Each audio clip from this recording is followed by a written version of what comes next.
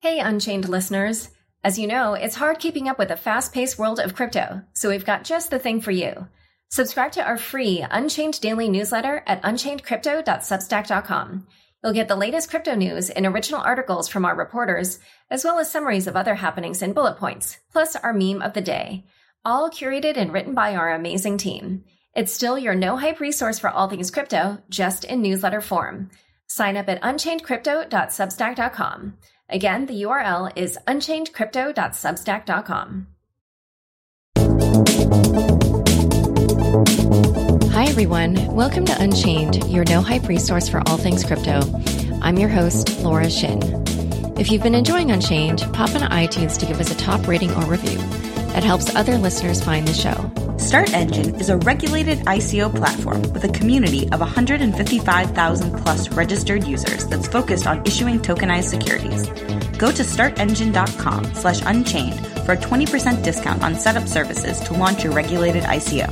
This is not legal advice. Sun Exchange is a solar power marketplace for the crypto economy. Sun Exchange members all over the world are earning cryptocurrency for helping to deliver solar power generation to businesses and communities in emerging markets. Visit thesunexchange.com to start earning solar-powered money today.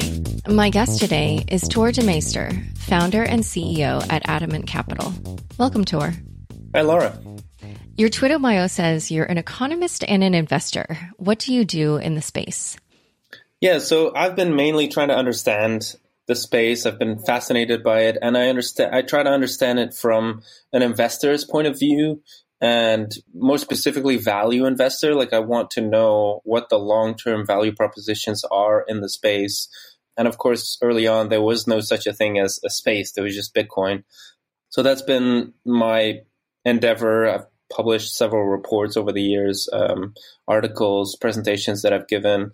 And so I'm just trying to help myself, and in doing so, and by sharing that, I'm hopefully also helping other people. And for Adamant Capital, are you managing other people's money, or is it your own? Yeah, I can't say much about it yet. But yeah, I mean, it is a fund, and we're focused on Bitcoin. Like, we want to align ourselves with long-term Bitcoin holders. Can you say how much you have in assets under management? We haven't launched yet, so no. Okay. And how did you get into this space? Because before, I believe your company was Adamant Research, and that was how I came to know you originally. So I guess Adamant Capital must be a new transition for you. Why don't you just describe for me your history in the whole space? Sure. Yeah, it goes back to, probably like 2005, where I started becoming fascinated with economics. I wasn't too excited about the types of economics they were teaching at the university. I was more interested in methodology and the philosophical side of things. So we ended up founding our own research institute. So I translated some books for that, and we had organized seminars, and I published my own research in an academic journal about the business cycle. So I did research on business cycles, and let's see. And then I just had this tentative ambition to do something in academia. But then the real world financial system started rumbling in the States, 2006-07. And I just became more uneasy. And then, of course, it rolled over Belgium, where I lived at the time, this giant banking crisis. And that was, to me, a catalyst to start writing and researching more about real world events, and also looking at financial independence and how to invest, those kind of things.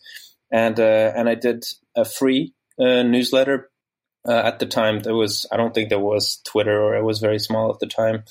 So I had a free newsletter, and then I came in touch with a publisher, and by 2011 launched my own subscription-based financial newsletter. And in preparation for that, and also to I just really had this thing where I wanted to be resilient, and I felt like I wanted to be able to think outside the box. So I did a pretty long research trip to Latin America, and I learned about Bitcoin in Buenos Aires, actually, in Argentina, where some friends of mine were literally mining Bitcoin in their basement, because that was the only way for them to get it. And even back in 2011, they saw it as an alternative investment. So that was, to me, the perfect context to learn about it. because not only could they obtain it, they could send it to anywhere in the world, despite these very harsh capital controls at the time. And so during this time, you were managing your own research outfit? Is that what your job was? Yeah, so I was author of a newsletter. We had a new newsletter every month. We had a model portfolio that people could follow. And then, so I had partnered with a publisher, and he would, promote the newsletter, and I would just do all the content. And then, how did you start becoming an expert in the crypto space? Yeah, so early on, I really felt like I knew nothing, so I had to just dig in deep. And at the time, it was a lot of Bitcoin talk, looking at the forums, and I was lucky to be in touch a bit with Pieter Wuille as well, who's a Belgian, and at the time already was doing some work on core development. So I did an interview with him to learn more, and I went to the London 2012 Bitcoin conference, and then it was just mostly reading and absorbing. I was in terms of interacting, I was pretty passive, but I just wrote for I think before Bitcoin hit $30, I had something like 8,000 words of analysis that I did for my readers. So yeah, I was really, it really struck me as something big. And then from 2013 onwards, I started doing a lot of conferences. And then from summer 2013, I had the sense that my readers weren't coming along greatly. Like they were still thinking that maybe it was a Ponzi scheme, and their age profile was also not like mine. It was more like people in their 50s, maybe older. And I think only about 20-25% actually came along, and they actually did buy some Bitcoin, which, obviously is huge because that means they got in 2012, 2013. But it was also hard to promote the newsletter based on Bitcoin because it was just so small, and I had wanted to do it full time. So in summer 2013, I found a successor, and I just became independent. I just started managing my own portfolio, and I've been independent since. Oh, okay. Yeah, because I think that explains why I don't believe your research reports were paid, right? They were free. Yeah, I just wanted to, me, it's all, research and all that. It's really a conversation starter.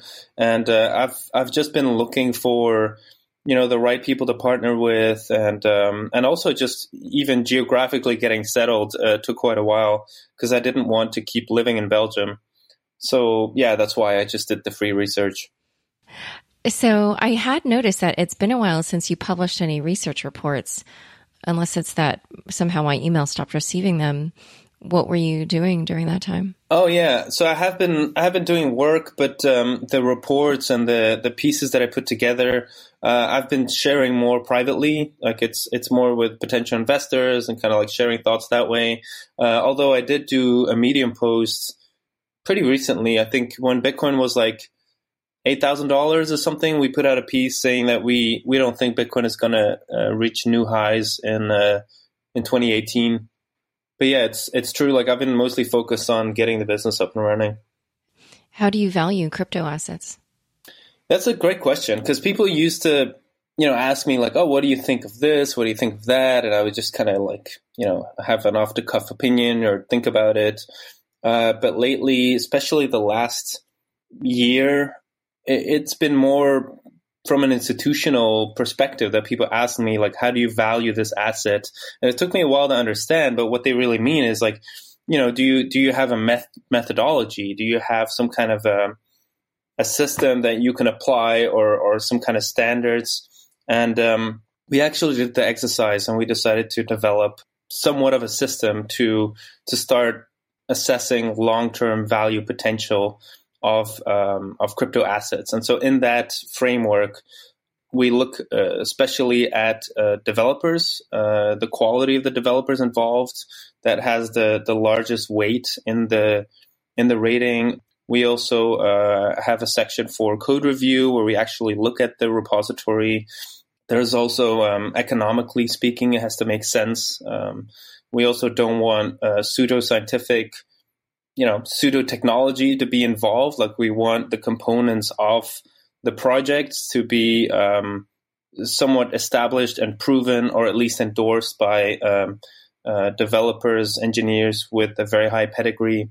So those are the kind of things that we look at. And so not so much at the community or if there is, influential people that are backing the project, that I don't think reflects much of long-term value. You are known for being a Bitcoin bull, maybe even a Bitcoin maximalist? Yes? No? Yeah, Vitalik has called me that. But would you call yourself that? It's kind of, there's this word in Dutch, it's called a huizennaam. So it's kind of like a name. There's an equivalent for it in English. I can't think of it right now. But it's like a name that people call you in a derogatory way, but then you embrace it and you just kind of say, sure, like that's my name, and you make it into something positive. So I feel that way about this maximalism. If you look at how, I think in 2014 Vitalik defined it, it was very, it was very like kind of dogmatic and almost religious sounding, like thinking that, Bitcoin is the only way and there's never going to be anything else. But I mean, to me, I've always been a cryptocurrency maximalist in the sense that I think that, not that it should be that way, but just that that's how markets work, is that one protocol is going to be dominant. And with that, I mean like 80% of the market cap or something like that.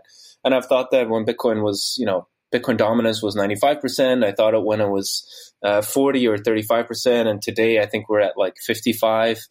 I still think so. I still think the long-term market cap of Bitcoin is probably going to be about 80% of, or more of the cryptocurrency space. And I do mean, there might be some other securitized tokens or things that have value, but I do mean the coins that are used or meant to be money-like. Oh, okay. So you mean among the cryptocurrencies and not among the wider world of crypto assets? I mean, because like if you start securitizing, if you start tokenizing securities, for example, well, that's a huge market, right? If the Nasdaq starts doing that somehow, but even then, I think that it's actually more likely that those assets will be connected to the Bitcoin blockchain, like that they will be in a sidechain or something like that, because that offers the best security. Like I don't know why you would need a separate network. But yeah, I mean, just in my mind, because I feel pretty agnostic about let's say the token space when they're talking about how tokens could, or blockchain could disrupt maybe like land registry or the issuance of securities or smart contracts. Like, to me, that sounds like maybe video streaming in 1996. Like, it's a great idea. I just don't know. I don't know if we're 1996 or if we're 2007. So I don't know if it's way too early or if I'm just not seeing it yet, and I'm going to be a bit slow to understand that. So can you explain for me why it is that you think Bitcoin will account for 85% or some huge majority of this whole market? And also, can you explain how you can feel so confident in this belief when it's, pretty early? Yeah. So the reason why I think it is because I really see Bitcoin as a protocol that is used in conjunction with other protocols. It's a low-level protocol. Its function is just to provide security. And the idea from the get-go was that it was, that layers were going to be built on it. And that is how protocols scale, and that is how digital networks scale. And you see that also in biology, this modular idea that the way a complex and robust system comes into being is by a very simple and robust mechanism that then has a new mechanism added to it and another, and they all have different functions. And so you get these layers on top of each, or like how a city grows. Like it starts off with a defensible position close to the river, and then over time it's like there's roads that are built to it, and then that becomes the draw, and then more and more layers are added to the city that make it appealing to live there. So the idea, and especially that it's digital, so there's no borders. Like it's even, there's no barrier to entry if you compare it to, in in the internet world or the internet startup world, I do think there's more geographical boundaries. Like there's Google, and then China has its own search engine, its own e-commerce platforms, and that has mostly to do with politics. But when you're talking about these peer-to-peer protocols, there are no politics. So that's why there's only one BitTorrent, for example. There's only one TCP/IP. So that's why I think when it comes to, storing value, because like the more value Bitcoin accrues, the more secure the network becomes. So that's kind of like this virtuous cycle. And then, of course, there's also the developers that have been building it and that are continuing to build it. I just don't see projects that have similar pedigree when it comes to developers. And with pedigree, I don't mean like, noble genes or anything, but just like people who have significant achievements in relevant domains, like in peer-to-peer protocols, in internet infrastructure, in memory compression, in cryptography, those kind of things. So that's, roughly speaking, where I'm coming from. It's also like there are a lot of rare metals in the world, but there's only one that's used that has had a monetary function, and that's gold. So similarly, I think that, there's these properties that Bitcoin has that make it the most secure network today. And I think that once that position is there, the Lindy effect kicks in over time. Is that the longer that exists, the more likely it is that Bitcoin will have that function going forward. And then, when you think about applications or things that can be built on top of these blockchains, all the interesting ones involve a lot of value. So that means they have to be anchored in something very secure. So that's why I make that link of like, well, why wouldn't it be anchored into Bitcoin as well? Do you worry about the work on chains that will make multiple blockchains interoperable, kind of like the Cosmoses of the world? Do you worry that they will kind of make it possible for multiple blockchains to become prominent, but not for any one like Bitcoin to become dominant? No, I don't worry. No, I mean, like, I'm really a free market guy. So like if people make stuff that makes, things easier for engineers or for end users, that's fantastic. And, if anything, if people build bridges between these blockchains, then the market can only become more efficient, because then transition from one to the other is also easier. So the more compatibility there is, the more the market really has a say, and that means the end user. So yeah, no, it's not worrisome. Right, but what I mean is you don't worry about your investments then maybe not turning out as well as. Oh, yeah, I still want to see value, right? And so I like the framework I was talking about earlier. Like when I apply that to, the more prominent projects, I don't see value that's anything close to what Bitcoin offers. And so that I just don't, I see more novelty and more pseudoscientific assertions and things like that. Okay, well, yeah, let's talk about one of those, because I know that you're skeptical of proof of stake, but pretty sanguine about proof of work. Why? So, yeah, proof of stake to me it's a voting system. Like, I think in essence, that means it's a political system. And I think that history has shown that political systems are not as robust as systems that are based on proof of work. Like, there's this theory, I don't know if it's true, but that, what was stored under the pyramids, I think especially the Sphinx in Egypt, that it was actually a sort of a library for a long time. And there were like precious objects and knowledge that civilization wanted to preserve I bet for eternity. And so rather than having a political system to protect it where, there were guards and then there were all kinds of economic incentive to make sure that the guards were not dishonest. And if you did something wrong, you'd be voted out. Instead, they just built a giant structure on top that would be expensive to remove and that would even have value to preserve. And that's why for thousands of years, these objects, because they have found things underneath them, have been preserved. So I think that, and of course, in the banking world, we have seen some examples of fairly decent resilience. Like the Bank of Amsterdam was a full reserve gold bank for about 200 years. And that was a kind of a political structure. But I think that those examples are way more rare than examples that are aligned with the idea that you need to do work to prove that, or to gain access to a certain. It's kind of meritocratic idea. I think that is more resilient than a vote-based system. And so, and when you then go into the nitty-gritty and you look at the attack vectors, there's always creative solutions possible to say, oh, well, this vulnerability, we're gonna punish them in that way if they do this. But then, Paul Storz has argued this, and I think he's right, is that, the further you take those additional layers of trying to make proof of stake work, the more what you're actually doing is creating obfuscated proof of work. So it's still proof of work.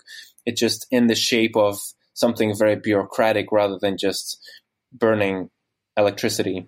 And what do you make of hybrid systems like the Decred system, which has both a proof of work and proof of stake element? I'm skeptical. Like I'm open to it potentially working, but like to me, really, what Bitcoin is a mechanism to convert electricity into financial reliability. And so, if you start injecting protocols with some energy and then some voting, and then I don't know, I struggle to see how that's more efficient or better somehow, or creates better reliability than what Bitcoin does, especially because, eventually the amount of energy that's burnt in Bitcoin is going to be defined by supply and demand. Like it's just going to be transaction fees that pay the miners. So it'll be financial institutions that will end up defining how much energy is used to secure Bitcoin. Do you worry about how much energy is required to power proof of work in terms of the environmental impact? Not really. Why not? Yeah, I don't really worry about it because, and I mean, I'm open to, I don't want to be dogmatic that this is the end all solution. I just think that it's kind of the best we got. That's kind of where I'm at. I'm not like, wow, it's fantastic that we're flaring off so much gas or whatever. But I do think it's important to look at the type of energy that we're talking about. Like Bitcoin mining is the most efficient, it's the most economically profitable if you do it in areas where you have low competition as an energy consumer. So naturally that leads you to very remote areas where the energy is kind of locked in and hard to transport out of it. So think about Siberia or Iceland or Washington State, all those kind of remote areas. That's where most of the Bitcoin mining happens, or like Mongolia now. There's, of course, an environmental component if you're going to burn a lot of fossil fuels to do that. But that's, that concern is there with any industry, is that, it's just a fact of nature that there's different shapes that energy takes. But when it comes to, threatening urban populations, I think that risk is overblown. Like people are never going to mine Bitcoin in New York City. They're it's always going to be in a place where there's very low competition. I wouldn't say never. I'm sure it's happened previously. Oh yeah, but that's probably during, in dorm rooms if there's or something. A frenzy, if there's an investment frenzy, then for a while it becomes profitable to do it, even in populated areas. But over the long run, I think mining profitability is gonna be thin margins for miners, just because you can compete from anywhere in the world. Like there's zero barrier to entry. I mean, maybe some. Your latency, if your internet connection is not very good, you have a little bit of a disadvantage. But that's not too much because of the block times being 10 minutes. It's fairly, people are mining in very remote areas already. Right. So I think that because of that competition, the profitability is going to go down, and then it'll really come to do you have 2 cents electricity, and as soon as you go higher and any maybe Saudi Arabia, maybe that's where citizens have access to, anyway, so I'm just saying, I think that it's going to be remote areas. Okay, we're going to discuss institutional money, Bitmain, and Bitcoin Cash. But first, I'd like to take a quick break for our fabulous sponsors. Sun Exchange is a solar power marketplace for the crypto economy. Sun Exchange members all over the world are earning cryptocurrency while solar powering businesses and communities in emerging markets. Through the sunexchange.com, for as little as $10 and in just a few clicks, you can purchase solar cells and lease them to projects in the world's sunniest regions, earning you an income stream of monetized sunshine, paid in Bitcoin. Sun Exchange members can earn between 10 and 15% IRR, backed by the power of the sun. Founded in 2015, Sun Exchange is operating solar projects across Southern Africa, entirely powered by our members' solar cells. Our partners include SolarCoin, the United Nations Development Programme, and the Energy Web Foundation. Visit www.thesunexchange.com to check terms and eligibility to join the crypto solar revolution. Start earning solar-powered money today. Interested in raising capital through a security token offering? StartEngine is your full-stack solution. StartEngine, a regulated ICO platform with a community of over 155,000 registered users, was founded in 2014 by Howard Marks, co-founder of Activision Blizzard. Since the implementation of the Jobs Act, StartEngine has helped over 160 companies raise capital. In fact, StartEngine can help a company build its own tokens and is creating a secondary market upon which those tokens can be traded. In short, StartEngine provides a complete token ecosystem.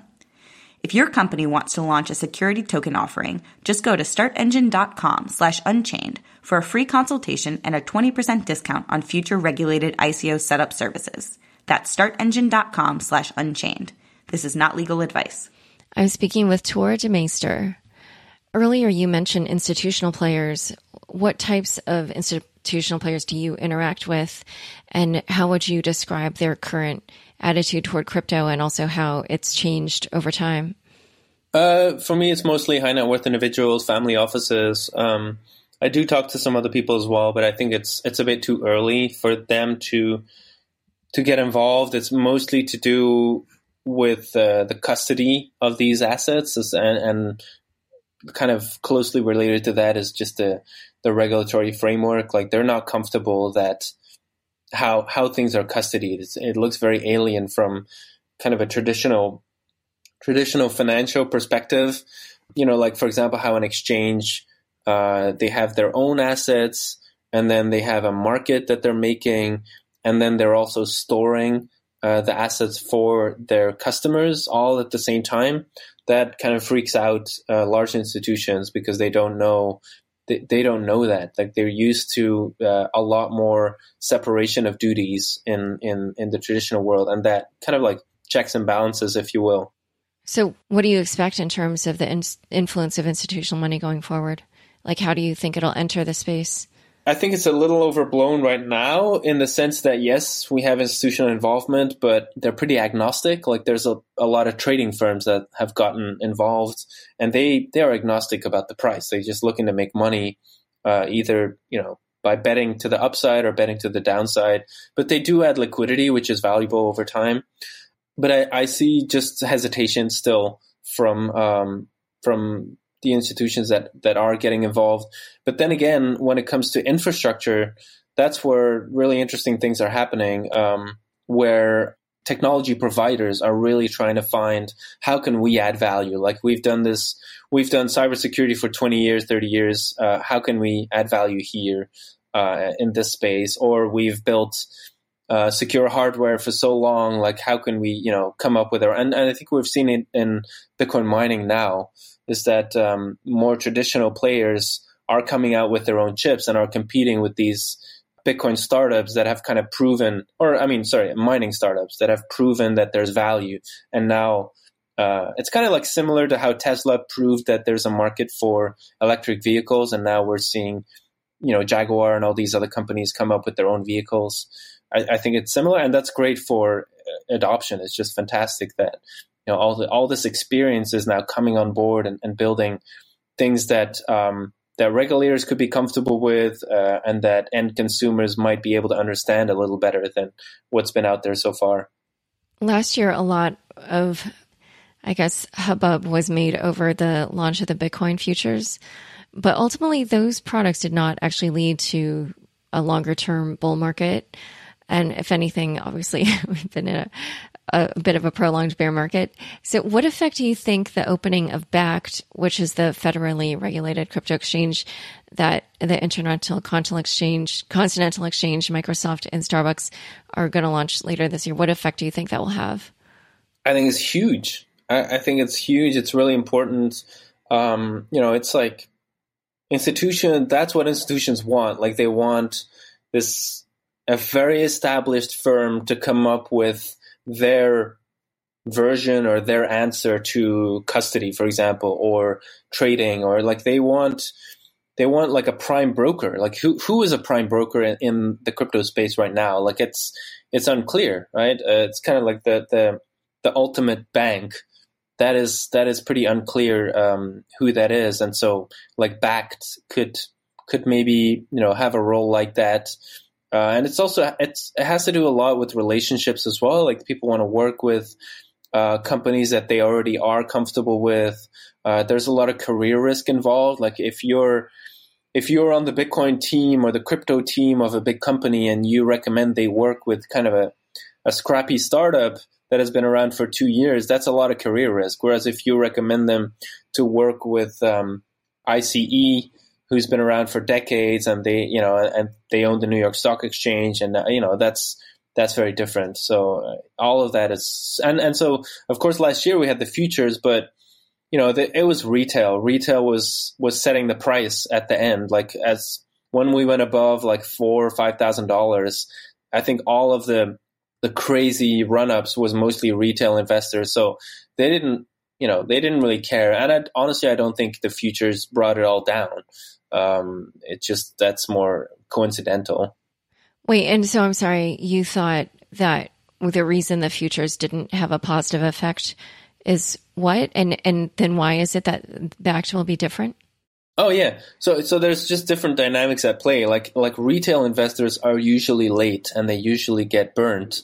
And so, they invested from $5,000, $6,000, $7,000 up. And then of course in all these other assets as well, they're now down from the peak 85, 95%.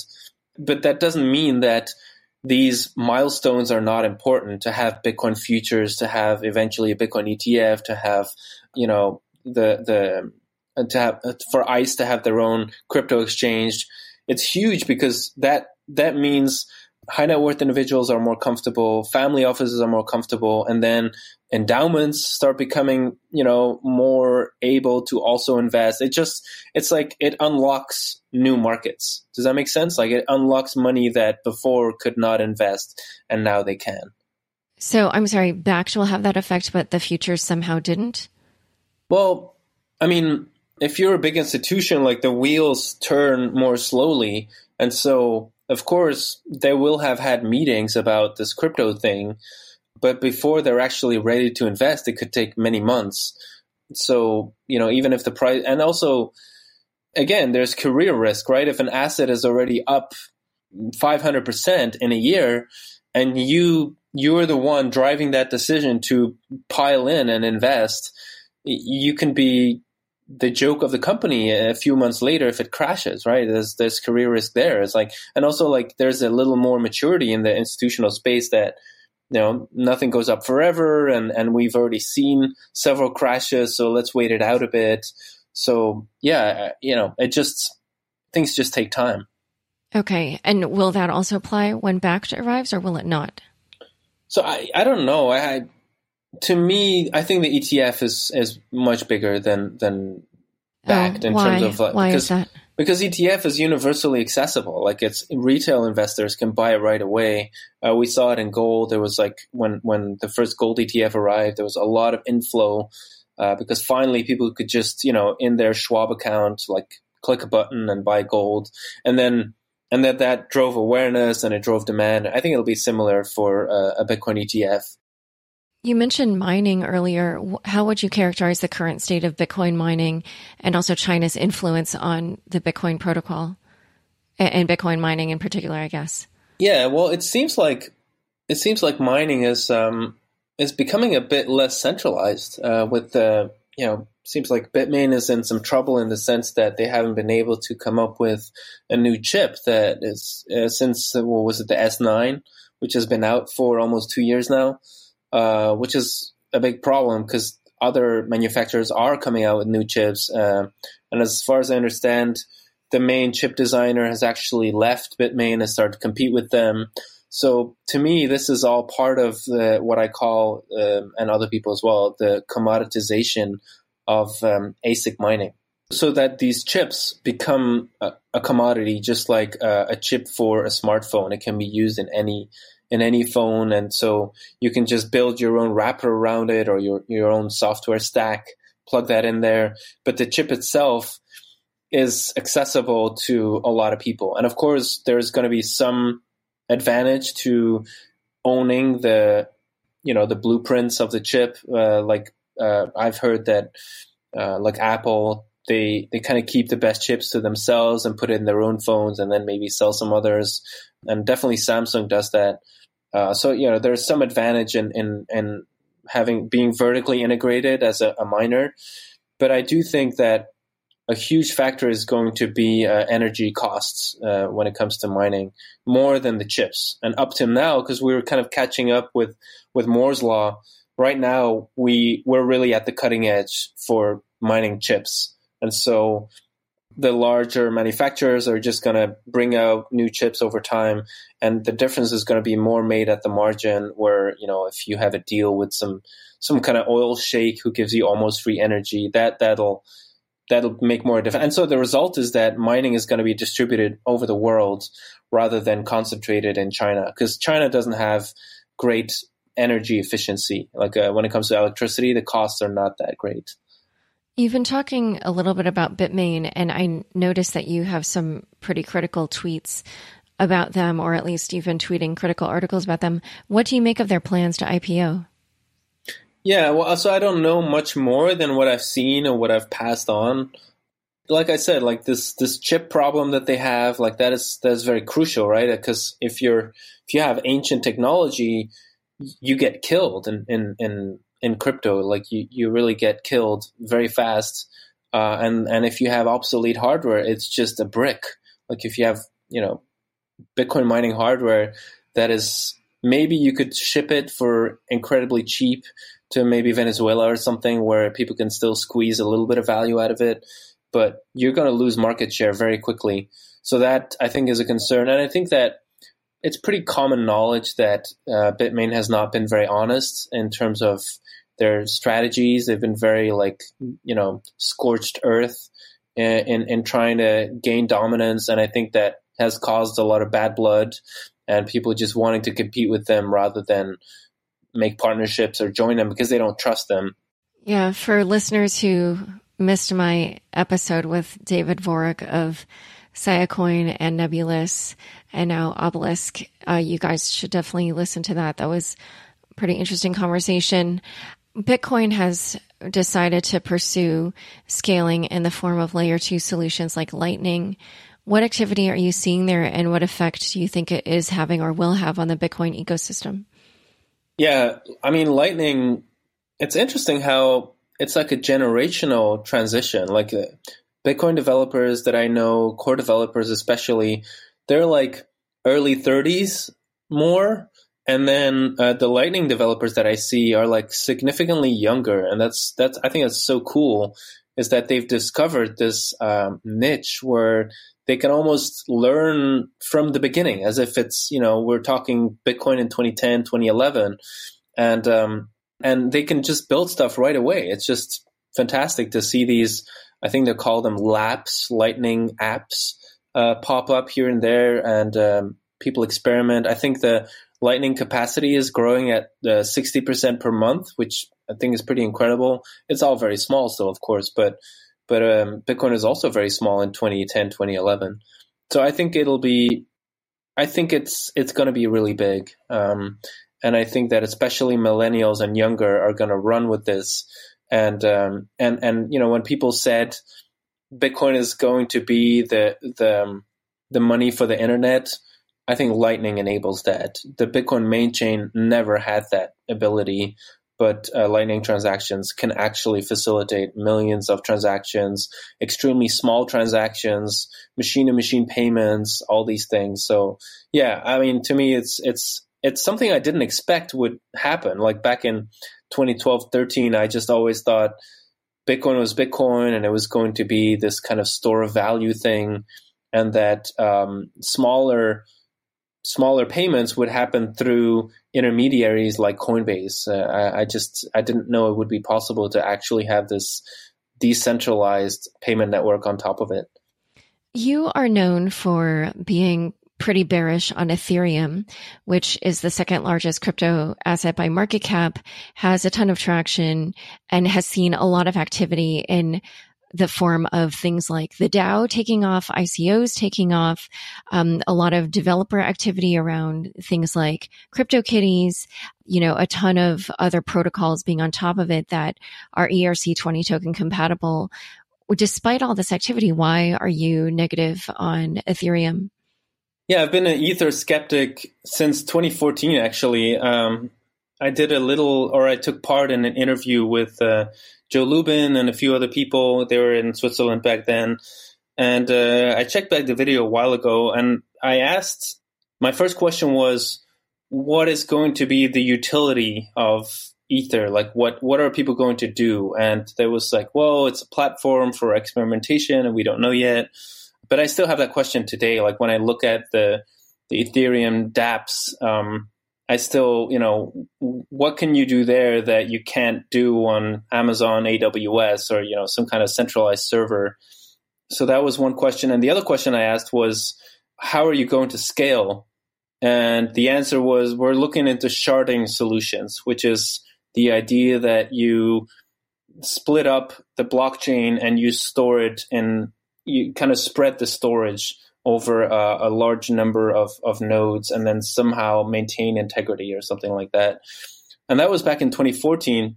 And they're still working on, sharding solutions, which I don't think is going to happen. So my skepticism comes from the place where I'm afraid that they tried to cram too much in one layer, and they should have gone for a lean solution instead.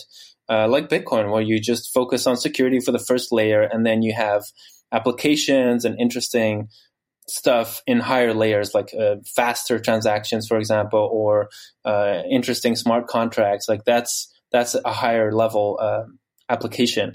And my worry was that if you cram it all in one layer, you're going to compromise. You're going to have like an inferior solution in all respects.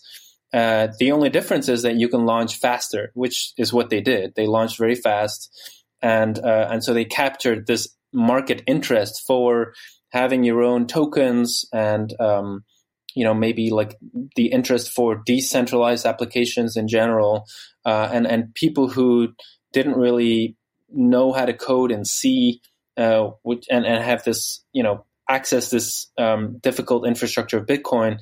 They just ran with what was it again? Python and these Java, these kind of like easily accessible virtual machine languages that Ethereum developed.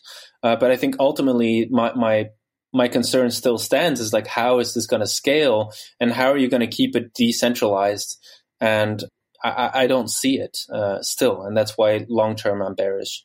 And don't you worry about the fact that they do have a lot of developers working on it, and that for that reason alone, despite the technical difficulties, that those developers will be highly motivated to figure out those problems and continue working on that platform? Yeah, and I have a Medium post about this. It's like, I'm not worried about the Bitcoin fork wars, but I am losing sleep over Ethereum. But that's like, I think I wrote that 2 years ago. So right now I don't feel that. I want to stay humble in the sense that, I could be wrong, but right now I don't see that. Because it's like an analogy that works for me is Yahoo. Back in the day, Yahoo was the blue chip internet company. They had grown very fast. They were indexing the web, and all the startups were using them to advertise. They were the advertising platform online. The problem is that fundamentally they were not scalable. Because their approach was to manually go through the entire internet and make these portal websites, and then so they were more a media company than a technology company, and that's my worry too. Is that Ethereum is more leaning towards PR and media, and just when it comes to actual engineering is actually not that strong. Like I've been trying to find rockstar engineers in Ethereum really when it comes to core infrastructure, and I haven't been able to find them, like people who have significant achievements in other areas that they could then apply here. I think they tend to be younger, similar to the way you describe the Lightning developers. So you could say maybe there's a genius in there, and they're just. Well, I think a lot of people would say that was Vitalik. They've also said that about Vlad and other people involved. Is or they would say like, Mark Zuckerberg was very young when he started Facebook, like that. But my counter argument would be like, yeah, but I'm pretty sure that Mark was able to attract world-class engineers to be excited about Facebook, and then they also helped build out the company further. And so I'm not seeing world-class developer when it comes to core infrastructure, right? I'm not talking about these dApps and stuff. Maybe there's brilliant people there. Flock to Ether to solve, because the people that I've come to respect over the years as extremely high pedigree, extremely competent, they've been critical of the architecture itself of Ether. And so it's kind of like, I can't fix that, right? It's like I would have to just, come up with a different protocol. Like I can't fix it, is what they say, and that's why they're not involved. So the problems with Ether is blockchain bloat. Like the blockchain is so bloated, and the nodes or the client software is not optimized. But to go back to earlier, how you were saying that the really strong developers are in Bitcoin, but there aren't any on Ethereum. You also had written a blog post about how, despite the fact that Betamax was the superior technology, that VHS beat it out. So how do you take into account, that and sort of lessons that might be learned from that and apply it here?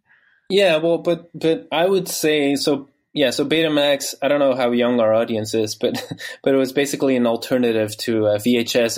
It was also film on a tape, and you would have a specific player for it, and then you could record and replay videos. And Betamax had a shorter, that was their main flaw, is that it was higher quality, but the length of the video was shorter, so it was too short to actually record an entire film on it. And VHS had the right balance. To me, I would say that those are higher level. Those are consumer products. That's not the case when you're talking about cryptocurrency. Like those are core protocols, and that's where engineering just matters so much, because there's just so much weight is going to be leaning on that any kind of vulnerability is going to destabilize everything that's built on top of it. So it's like building a nuclear power plant, or building a rocket that's going to put astronauts on the moon. It's like it's so critical that you don't get it wrong. And so that's when you're talking about consumer products, you can move fast and break things, but I don't think that goes for core protocol. Yes, I would agree with you there. You've been critical of Bitcoin Cash as well. What do you think the prospects are for this coin? Yeah, I mean, to me, it's always like the value. One of the value. Oh, that was also one element that we look at when we value a protocol. Is like, well, is it scalable? Like, is there any credible scaling future? And Bitcoin Cash, the way it started was this hard fork of Bitcoin that was not including a critical bug fix, which is SegWit. Like SegWit mainly is a bug fix that allows for the Lightning Network. And so not having that was kind of handicapping themselves. And there was a theory that Bitmain had a way to kind of cheat by using ASIC boost, like kind of exploiting the bug actually in Bitcoin, and that they were able to like mine 20% more efficiently than the rest of the world. And when SegWit was introduced, they lost that edge. They couldn't do covert ASIC boost anymore. But with Bitcoin Cash, they kept that advantage. but then at the price of not having a protocol that is scalable. Well, wait, just so to me, establish, just it was never proven that they were doing that, right? Yeah, was it never proven that they did that? Oh, okay. It's hard because it was covert ASIC boost. Like I think as far as I know, it was proven that it was possible to do ASIC boost in a covert way, as long as SegWit was not implemented. And so the question then was, why would Bitmain be advocating so hard against SegWit if there is zero economic benefit for them to do that? Of course, there's theories that they just didn't like small blocks and they wanted big blocks. That's possible. Like I don't claim to have the ultimate say on whether they did or did not do ASIC boost. But Bitcoin Cash, like, the name is deceiving. It's kind of actually probably caused significant financial losses to newbies who thought they were buying Bitcoin, but they were buying something else. It's not scalable. They don't have credible developers, and it was founded on a hard fork, which now is showing that there is no limit to that. Right now, Bitcoin Cash itself is falling apart. There's different factions who want different block sizes, and so it gets fragmented. It's a big mess. Like I honestly, I don't see the value there long term, unless some kind of big government would maybe decide to back it. But at this point, I feel like they already ruined what was there by making the blocks so big. Like it's kind of a centralized racket right now. A couple minutes ago, you mentioned good crypto assets, plural. Which other coins do you think are good besides Bitcoin? I think that the other value propositions are unproven, but interesting nonetheless. I like when people iterate on the proof of work mechanism. Like I find Bram Cohen's Chia network interesting because it has a bit of a different attack vector, but it's still based in proof of work. Then I'm intrigued by Mimblewimble, which is going to come out as Grin, I believe. And that's just because of the pedigree of the developers involved. And just remind me, that's a privacy coin? Yeah, like Mimblewimble basically doesn't have this big blockchain. It's a lot more efficient with handling the integrity of the transactions, and it just tries to make sure that, as far as I understand it, that there's no double spending, but then it doesn't bother to store all the transactions going back, and so that actually improves privacy. That's kind of, I probably need to study it again, but that's why I decided to give Grin a follow, and then in the altcoins, I mean, it's only Litecoin, and even that is going to be like a limited role. I think the idea is just, it's been around for a long time, and so it's unlikely to just die off. So I think there's some value there, and then it's very similar to Bitcoin, which means that it can be seen as a hedge by investors over time, just like how silver is similar to gold, and so people kind of have some exposure to both. And to some extent, it can be a test net for Bitcoin as well. Like it implemented SegWit a bit earlier.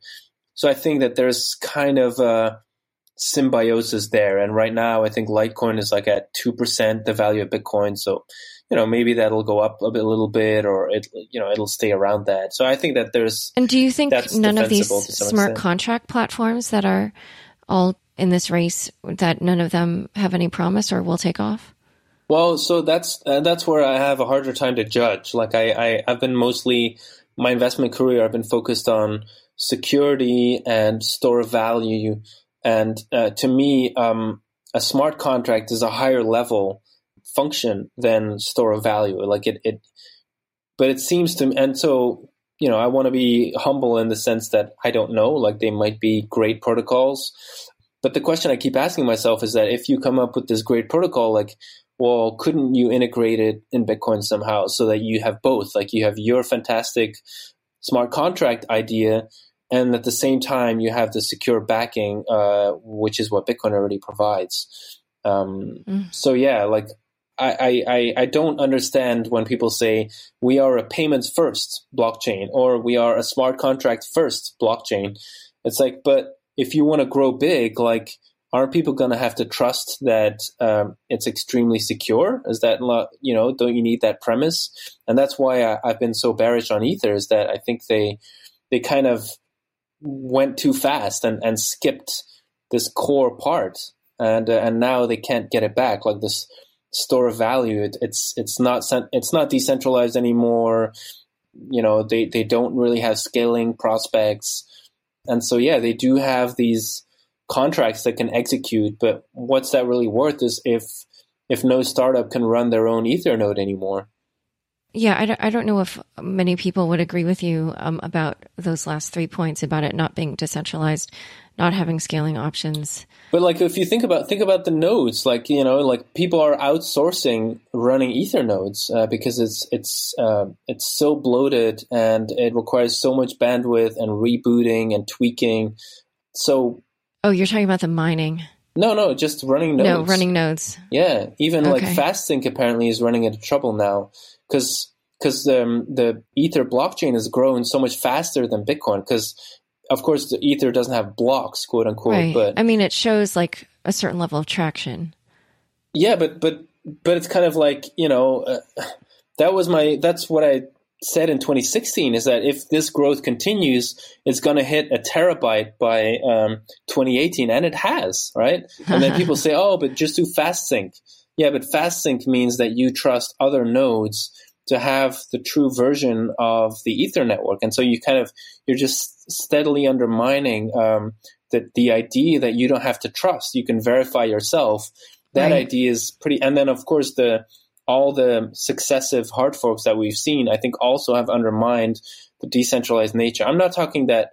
Wait, you mean the one hard fork? Well, there's been a lot of hard forks in Ether, right? Other than the one after the DAO, what are the other ones? Yeah, like they've done upgrades, and like recently they've changed the money supply. Basically, they changed the financial policy. And it was kind of like a hawkish move. It was to like diminish supply of new currency. And now they're negotiating with miners to kind of change the block reward, if I remember right. So, that means that they're confident that the nodes are going to follow their version of Ether, even though it's a hard fork. So I think that already shows that it's no longer decentralized. Like in Bitcoin, if you want to do a hard fork, you get these wars, right? It's this uproar and rebellion and. Well, there have been a whole bunch of hard forks in Bitcoin too. So I don't know. Really? Like there's like maybe. I mean, there's Bitcoin Cash, Bitcoin Gold. Yeah, of course. But I mean, but by that standard, we've had 2,000 hard forks in Bitcoin, right? All these altcoins are forks of Bitcoin. So I mean, if you look at actual, BTC. If you look at BTC, there's not, maybe you could argue there was one bug fix that counted as a hard fork. I think it was early 2013 or something, but that didn't change anything of the policy. So by any practical standard, Bitcoin has not had hard forks, and I think that's what it gives its value, is that it's always reverse compatible and forward compatible, and that means that it's a stable foundation to actually build these layers on. Okay, well, we could talk about all this stuff forever, but we're running out of time. So this has been a fabulous discussion. Where can people learn more about you?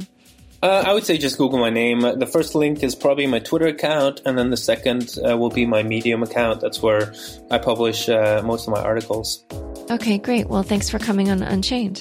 Thanks for having me. Thanks so much for joining us today. To learn more about Tor, check out the show notes inside your podcast episode. New episodes of Unchained come out every Tuesday. If you haven't already, rate, review, and subscribe on Apple Podcasts. If you liked this episode, share it with your friends on Facebook, Twitter, or LinkedIn. And if you're not yet subscribed to my other podcast, Unconfirmed, I highly recommend you check it out and subscribe now. Unchained is produced by me, Laura Shin, with help from Raylene Gallipoli, Fractal Recording, Jenny Josephson, Rahul Sigurati, and Daniel Ness. Thanks for listening.